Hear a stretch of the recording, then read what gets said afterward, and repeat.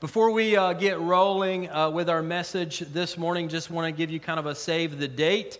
August 12th is our end of summer splash at Windy Gap Camp. How many of you have ever been to one of our end of summer events? So at least half of you have. If you've never been to one, you need to go to one. These are really awesome opportunities just to kind of go out and have a really good time as a faith family. We do these kind of social events for a couple reasons. The first reason is it's a great opportunity for us as a faith family just to get to connect with one another, relationally, get to have fun, get to know each other a little bit better. We don't always get the chance to do that on a Sunday morning when there are several hundred of us, but we get out there and we can kind of go deeper in our relationships with one another as a faith family. But the second reason we do events like this, and really the primary reason, is though that we can invite our family and our friends and our neighbors who perhaps are far from God, maybe they're unchurched, and it's a really safe, kind of non-threatening environment just to kind of come, have a fun time, hang out, zip line into a lake or go down a slide into the lake. And so just be thinking about, we got about a month until this event, be thinking about who can I invite? Who can I bring that maybe wouldn't come to a church service necessarily, but they would come to the lake and eat a hamburger with me and have a fun time for an afternoon splashing around in the pool. So just go ahead and mark your calendar, be thinking about who you can bring to that. We're going to do that. It's going to be a great time. If you're new here, we like to go through books of the Bible at New Life. We don't do that all the time, but we do it oftentimes. And so this summer, we're going through the book of Galatians together as a faith family. And so if you have your Bible, would encourage you to open it up, turn it on, head to Galatians chapter 3. That's where we're going to camp out together this morning. If you don't know much about Galatians, it's a little letter written by the Apostle Paul, and it's all about the gospel. All 6 chapters. It's just Paul is hammering home this idea of the gospel. And the gospel is just a word that means the good news of Jesus. And so in this letter, Paul is primarily making a distinction between the gospel of Jesus, what oftentimes we'll call here at New Life the simple gospel, or the Jesus plus nothing gospel. And he's contrasting that with false gospels that attempt to either add to the simple gospel or subtract from it. And so Paul has been arguing that we cannot earn our salvation. And we cannot get into heaven by being good little boys and girls who obey and follow all of the rules all the time. And this message from Paul, this simple gospel, has really struck a chord with many of you over the course of the last 4 or 5 weeks in this series. Many of you, several of you anyway, have put your faith in Jesus Christ for the first time. We've seen several baptized. We have several more lined up to be baptized in the weeks ahead. And so just really exciting times here at New Life as I think people are beginning to grasp the beauty and the simplicity and the freedom of this simple gospel that Paul is proclaiming 2,000 years ago to these churches in Galatia, modern-day Turkey. And so I just want to say to you, if you're here this morning and you're kind of on the fence with all this Jesus stuff, this gospel stuff, and maybe you're thinking, man, I've been in church for 20 years. I've been in church for 15 years. Everybody thinks I'm a Christian. I've been a really good religious boy or girl, but I've never understood the gospel. And so if you're like, man, that would be super embarrassing, or maybe you're from a family that's not religious, that's not spiritual, and you're thinking, man, if I follow Jesus, they're going to think I'm just a freak. And this is going to be this weird environment in my home. Let me just encourage you, don't ever allow fear of embarrassment to keep you away from the most important thing that could ever happen to you in your life. I would also say to you, if you are on the fence about baptism, go ahead and get off the fence. Come on over to this side. I promise we're not going to drown you. So for some of you, you've been a Christian for a long time, and you're like, man, I got saved 15 years ago, and I never got baptized, and that would be kind of embarrassing because I've been a Christian for so long. Or maybe you came from one of the church traditions where you were baptized as a baby, and certainly we want to affirm that was a great sort of celebration of your parents agreeing to raise you in the Lord. But now you're an adult, and you want to make your faith your own. So just encourage you, go ahead and take that step of baptism. It's not gonna save you, but baptism oftentimes kind of cements our relationship with Christ, right? It's kind of like sticking a flag in the mountain and saying, this is who I am. This is what Jesus has done for me. It's a really powerful moment, a really powerful experience. So if you've never done it, let's do it. Let's do it. It's going to be good. And so you can fill that out on your Connect card, drop it off on your way out, and we'll contact you in the days ahead. All right, last week we saw in the first half of Galatians chapter 3, Paul argues that there has always, from the beginning of time, there's always been one way of salvation. There wasn't one way of salvation in the Old Testament, and then all of a sudden Jesus shows up 2,000 years ago, and now there's a new way of salvation under the new covenants. Paul argues that even in the Old Testament, people were saved by faith alone. They placed their faith in the Messiah who was coming, and we now place our faith as we look back in time, we look back in history at the Messiah, Jesus, who has already come. And in this letter, Paul absolutely has crushed this idea that we in any way can work our way to God. And that's a kind of a popular misconception in our culture. Frankly, it's a popular misconception in our church culture for a lot of churches. We just think, man, if we're good people, if we do good deeds, if I'm a good little Christian boy or girl, and I go to church, and I pay my tithe, and I read my Bible every now and then, and I go serve at the homeless shelter on Thanksgiving weekend, I do those good things, then God is going to have to accept me on that final day when I stand before God. And Paul is saying that's not the deal. Because nobody can keep God's perfect moral law. Nobody ever has been, nobody ever will be other than Christ. And so, as we talked about last week, we could just sit down. We don't even have to go through all 613 commandments in the Old Testament. We could just go through the 10 commandments, right? If you think you're a good person. Have you ever lied? Yeah, okay. Have you ever cheated? All right. Have you ever stolen anything? Have you ever coveted? Have you ever lusted after somebody that wasn't your spouse? Have you ever loved anything at all in your life more than you loved God? And all of us, if we're being honest, we just have to answer, guilty. Yes, I'm guilty of all of those things. So even for those of us who try really hard, even for those of us who are just kind of naturally rule keepers and we like checklists, even for those of us who are like that, we fail miserably at following God's perfect moral law. And Paul says, you're doing it wrong. You're doing it wrong. You get to God by faith in Jesus, not by working hard, not by trying to be a good person, or not even by trying to be a good religious person. It's all about Jesus. It's always been about Jesus. And so we're going to pick up in verse 15 as Paul continues his argument by going back to the Old Testament. This is Paul writing, beginning in verse 15 of chapter 3. He says, "To give a human example, brothers, even with a man-made covenant or contract, no one annuls it or adds to it once it has been ratified or finalized, signed. Now the promises were made to Abraham and to his offspring. It does not say, and to offsprings, referring to many, but referring to one, and to your offspring, who is Christ." And so Paul goes all the way back to Genesis chapter 12. We talked about this a little bit last week.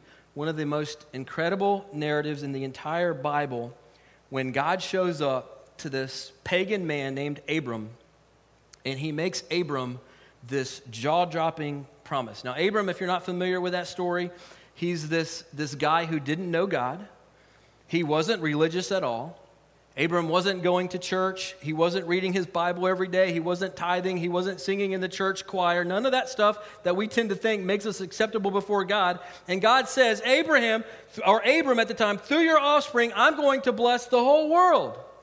And Paul says that when God made that promise to Abram, he made it in the singular. Now, why is that important? He said, your offspring, as in one person, not plural, one person is going to come from the nation that you father, and he will be a blessing to the entire world. And Paul says that one person that God promised as an offspring to Abraham was and is Jesus. Abram hears that promise from God, and he believes. And because of his faith, he is made righteous in God. Now listen, Abram had no works. Abram had no religion. Abram is saved by faith, and God changes his name from Abram to Abraham. Now, don't miss how big this is. Paul is saying that God was preaching the gospel to Abram in Genesis, thousands of years before Jesus would even be born. God also proclaimed the gospel to Adam and Eve. If you go back and read in the garden in Genesis chapter 3. And from that, I want you to see this truth that Paul is just absolutely hammering home again and again in Galatians chapter 3. And it's this truth. Write this down if you take notes. Jesus is and has always been the pathway to God. Not a pathway to God, right? Not a new covenant pathway to God. In the Old Testament, people got to God by following religious rules and sacrificing animals. No, Jesus has always been the pathway to God. We can remember back in the Gospels where Jesus himself taught, I am the way, I am the truth, I am the life. Nobody comes to the Father except through me, except by me. And by faith, Abraham believed God, believed this gospel, believed in this Savior who would come to be a blessing to all nations, and it was counted to him as righteousness. Verse 17. Paul's going to explain it a little further. He says, this is what I mean. The law, he's talking about the Mosaic law, the Ten Commandments, which came 430 years after Abraham, does not annul a covenant previously ratified by God so as to make the promise void. For if the inheritance comes by the law, it no longer comes by promise, but God gave it to Abraham by promise. So Paul goes, listen, 430 years before the Mosaic law, 430 years before the Ten Commandments even shows up, God was saving people by faith. God was saving people. Salvation was by faith in the coming Messiah before the law ever existed. In other words, Paul is saying, the law can't save you. The law cannot save you. That was never the purpose of it. And that's kind of the second big truth that Paul gives us in chapter 3 here. It's this: religion can't save you, friend. Religion can't save you. Go back to the first point. Jesus is the pathway to God. Not religion, not following religious rules, not being a good person, not doing more good deeds than bad deeds. Jesus. Salvation by grace through faith in Jesus was God's plan from the very beginning, and the Old Testament law that came hundreds of years afterwards didn't change God's original design to reconcile people to himself through simple faith in the Messiah who was Jesus. Paul illustrates this truth by giving us an everyday life example. Paul says, hey, look, and we understand this because we have this in our culture and society too. He says, look, a covenant, a contract, cannot be changed once it has been finalized and signed. Once you sign that legal document, you can't just go change it. I remember Cheryl and I, before we moved to Asia to serve as missionaries for a couple of years, we went to a lawyer's office, and he drafted for us our last will and testament. And in that legal document, we said that whatever children God might bless us with in the future would equally divide any possessions or money that we might have in the event of our death. So just a pretty simple, common form. We signed the document, and that was that. Now, imagine if Cheryl and I died in some kind of tragic accident, and the lawyer called our 3 kids into his office and said, hey, look, you guys, by law, by virtue of this contract, you get all your parents' stuff. So you get home, you get cars, you get a savings account. The only thing you have to do in order to receive this stuff, to receive your inheritance, is to come and wash my car every Saturday morning. All you got to do is come and mow my yard on Sunday after church. You just got to come over on the first week of every month and give me a good back massage. That's dumb, right? We kind of chuckle at it. He cannot do that. He can't add a bunch of stuff to a legal document that has been finalized and signed. And Paul says the same thing. God gave Abraham this promise of salvation through faith in Jesus 430 years before the Mosaic law even entered into the equation. So the Mosaic law doesn't change the original promise to Abraham of salvation by faith in the Messiah. So the question then becomes, why the law? Have you ever wondered that? Like, if it was always by grace, it was always faith in Jesus from the very beginning, which Paul clearly is arguing is the case, then why did God give us the law at all? What was the point in giving us the law at all? And so Paul is going to tell us exactly why. Verse 19, he says, why then the law? It was added because of transgressions. until, and notice this word until, as we work through the rest of this chapter, you're going to see that a lot. Until the offspring, he's talking about Jesus, should come to whom the promise had been made. And so Paul says, listen, the law, the old covenant, the Old Testament laws, they were given to us because of our transgressions until the promised offspring, Jesus, would come, until Jesus showed up on the scene. So Paul's going to unpack that for us a little bit further in a second, but let's continue in verse 19. And it was put in place, talking about the Mosaic law, through angels by an intermediary. Now, an intermediary implies more than one, but God is one. Now, this is one of the most obscure, difficult to understand verses in the entire New Testament. There's a lot of debate about what Paul meant here. I read this week that there's somewhere in the neighborhood of 250 different interpretations of this verse. And so I don't know that I have it all figured out, but it seems to me that Paul is referring here to the Mosaic law.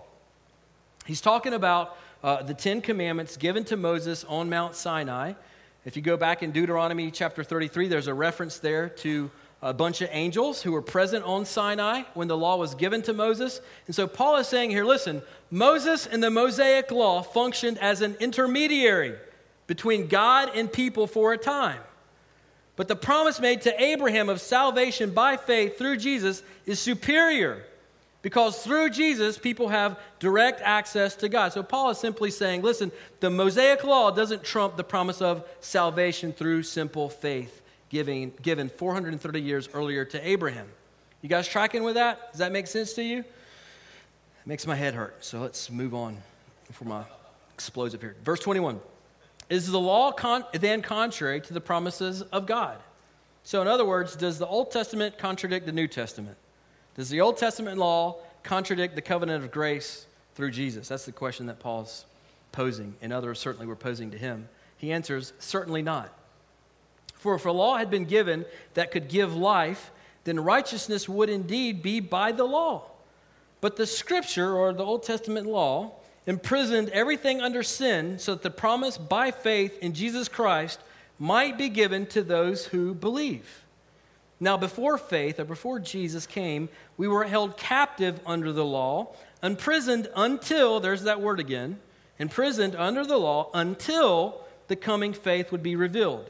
So then, the law was our guardian until Christ came in order that we might be justified by what? By works, by law, by religion? Justified by faith. But now that faith, or Jesus, has come, we are no longer under a guardian. So Paul says, listen, the law was given for the purpose of being a guardian. For being a guardian. In Old Testament times, wealthy families, wealthy Greek families, wealthy Hebrew families, they would hire what they called a pedagogue. A pedagogue, that's a Greek word that we translate guardian. And a pedagogue would care for a child from about the age of 5 until about the age of 16. So the pedagogue would take the child to school, would pick the child up from school, would help them do their homework, make sure that they were keeping their room clean. I mean, whatever a parent would have a child do, the pedagogue stepped in that place and kind of guided that child until they were about 16 years old, until that child grew up, and then they would experience freedom. They were mature enough to experience freedom from the pedagogue. So the idea in our culture would be kind of like a live-in nanny, perhaps, if you think of that, a live-in nanny, a tutor, kind of a legal guardian who's charged with caring for or raising a child until the parent returns.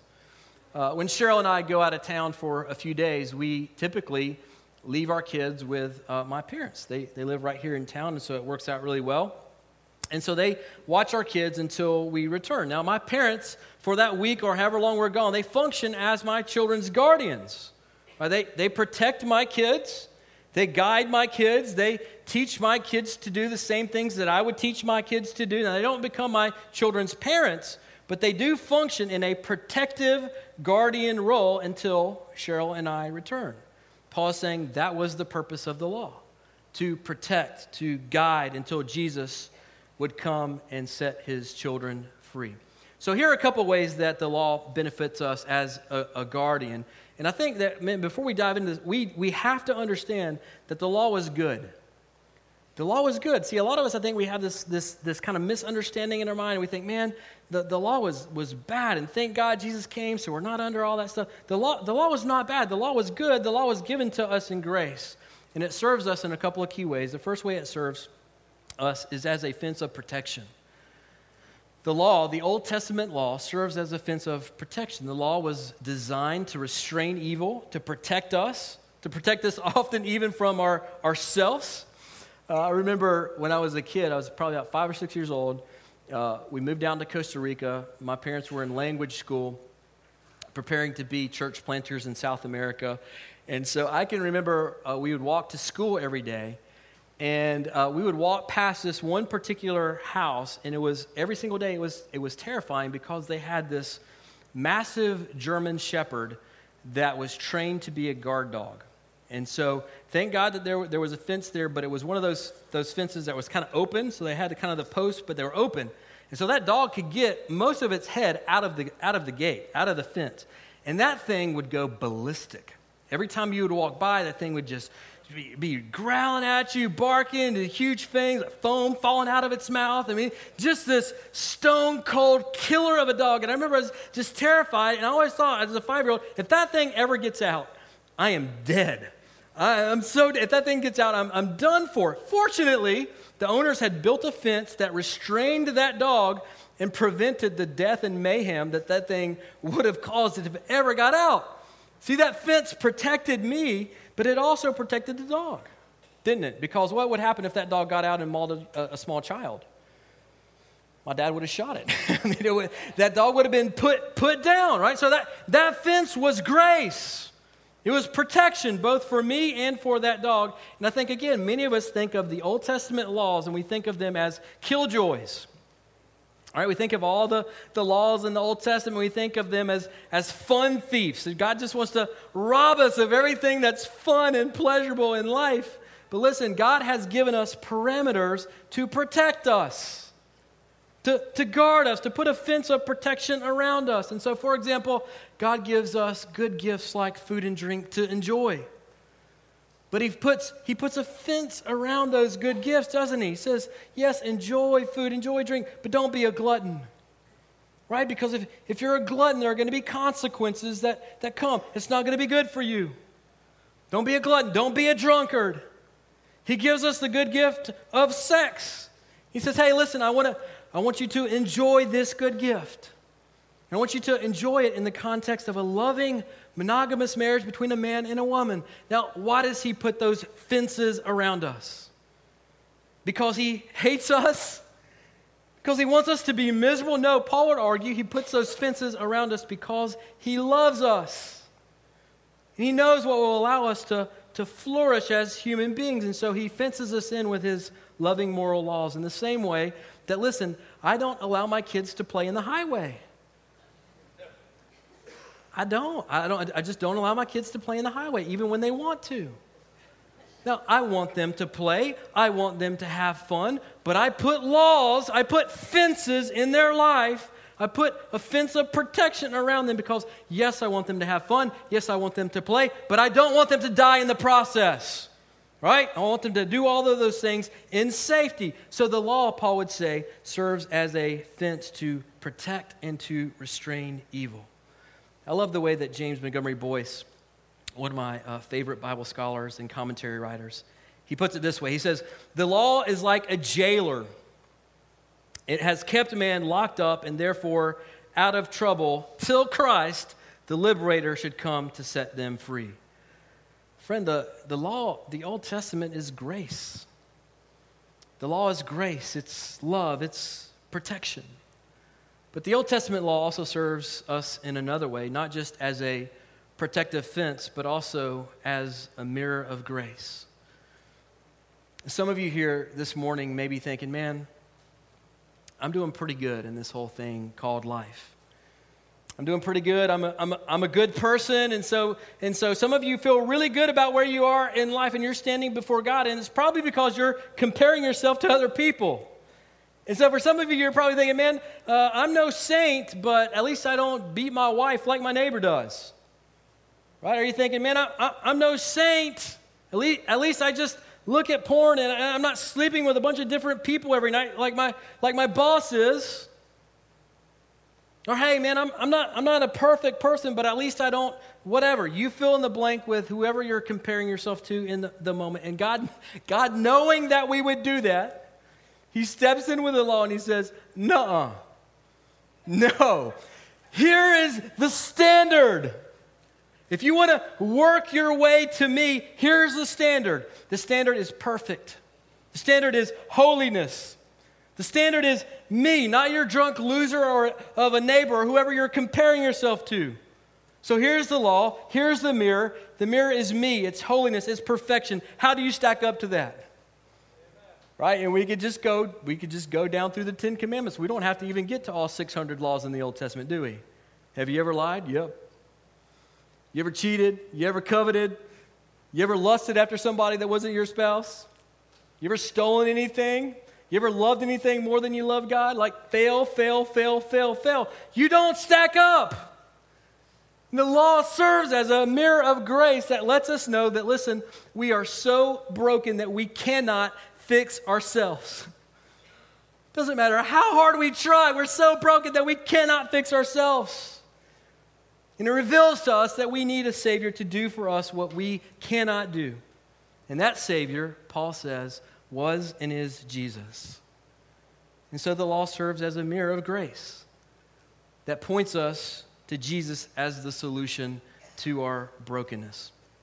Our family, we have a dog, and we're dog people because we love Jesus. And I think that God probably can love cat people as well. I'm still looking for a verse to confirm that. But we love dogs. We have a dog, and we rescued a dog 2 or 3 years ago, and her name is Piper. And people always ask me, oh, well, you're a pastor. You named your dog Piper. Did you name her after John Piper? No, stop stereotyping people. I didn't name her after John Piper. We just thought it was a cool name for a female dog.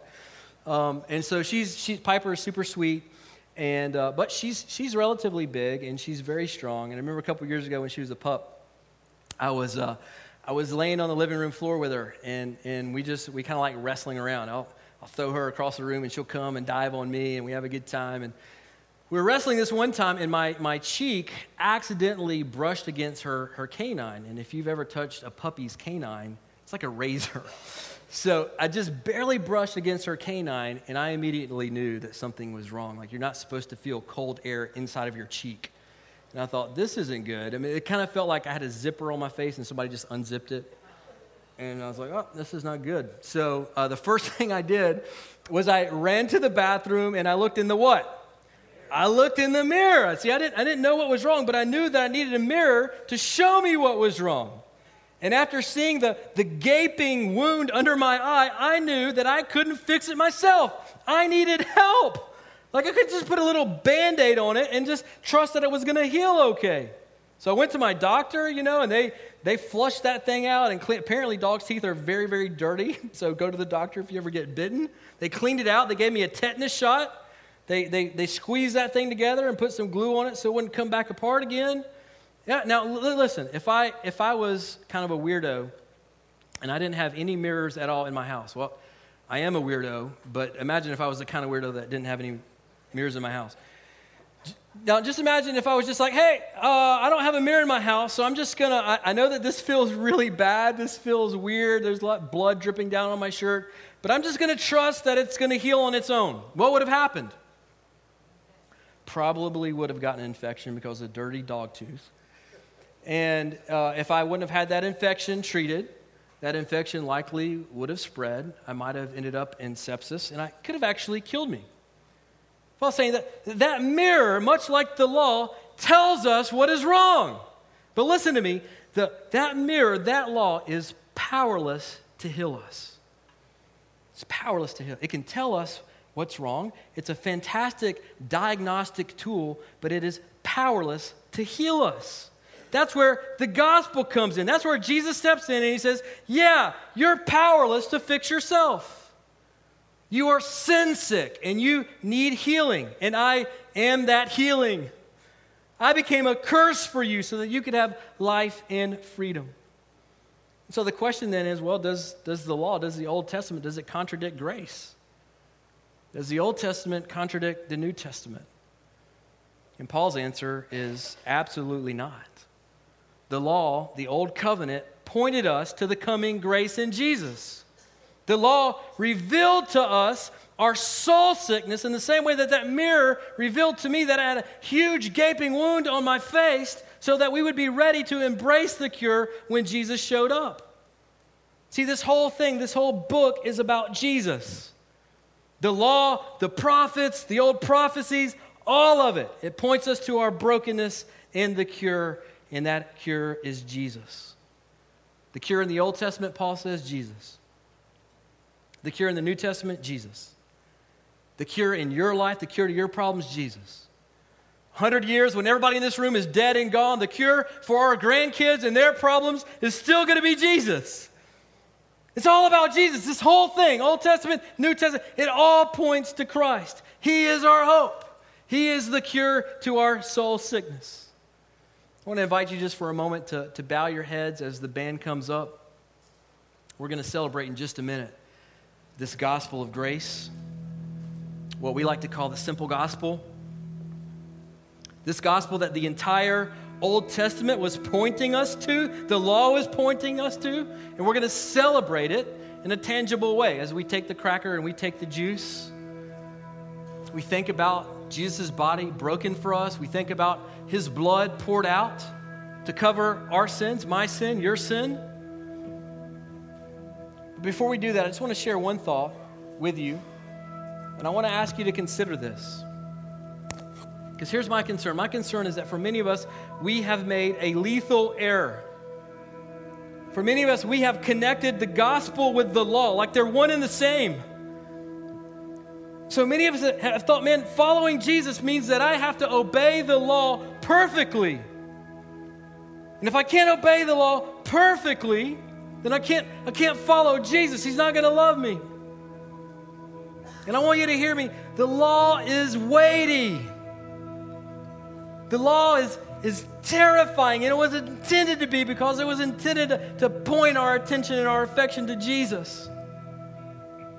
And for most of us, it doesn't take us very long to figure out in our lives that we cannot keep the law very well. And so I'm convinced that there are a lot of people out there, maybe even some of you in this room this morning, and your thought has been, man, I cannot keep all of those rules. I'm not very good at not lying. I'm not very good at not lusting. I'm not very good at not loving other things more than God. And so God must not love me, and so I cannot follow Jesus. I can't be a Christian. And if that's you, I would just say to you this morning, of course you can't keep all the rules. Of course you can't. That was the whole point of the law, to show you that you couldn't and that you needed Jesus. Jesus sets us free from the curse of the law by becoming a curse for us. Some of you have been fighting and you have been struggling and you have been trying to clean up your act for so long, trying to be a better person so that somehow, some way, one day, God would accept you and He would love you. And God says to you this morning in Jesus, through His blood, through the pain, through His life, through His death, through His resurrection, that you don't have to fight anymore. You don't have to fight anymore. Jesus says in the Gospels, come to me. Come to me, all who are weary and heavy laden, and I will give you rest. Friend, do you need rest this morning? Are you tired? Tired of fighting and pressing and pushing to be accepted by other people and accepted by God? Jesus says to you this morning, come to me. Come to me, find rest in me. My yoke is easy, my burden is light. Friend, Jesus paid the price. Trust in Him, believe in Him, give yourself to Him. If that's you, I would just encourage you after we sing in just a moment, come up and talk to me. I'm going to be up here. There's going to be other prayer counselors up here. If you don't have time, fill out a Connect card and drop it off at the Next Steps booth. We'll connect this week, but don't leave here if you have questions. If you're not sure, you're standing before God. The answer to what you're seeking is Jesus. It's always been Jesus. It will always be Jesus. So before we come to the table, we're going to have a time of guided prayer, and we're just going to spend a couple of minutes getting our hearts right before the Lord before we come to the table to celebrate that Jesus has freed us from the curse of the law by shedding His precious blood to cover our sins. And so I want you to look up if you're bowed just for a minute, and I'm going to read a prayer to you from an old book of prayer. And so I want you just to make this the prayer of your heart as I read it to you. Most merciful God, we confess that we have sinned against you in thought, in word, and deed, by what we have done and by what we have left undone. We have not loved you with our whole heart. We have not loved our neighbors as ourselves. We are truly sorry and we humbly repent. For the sake of your Son, Jesus Christ, have mercy on us and forgive us, that we may delight in your will and walk in your ways to the glory of your name. Amen.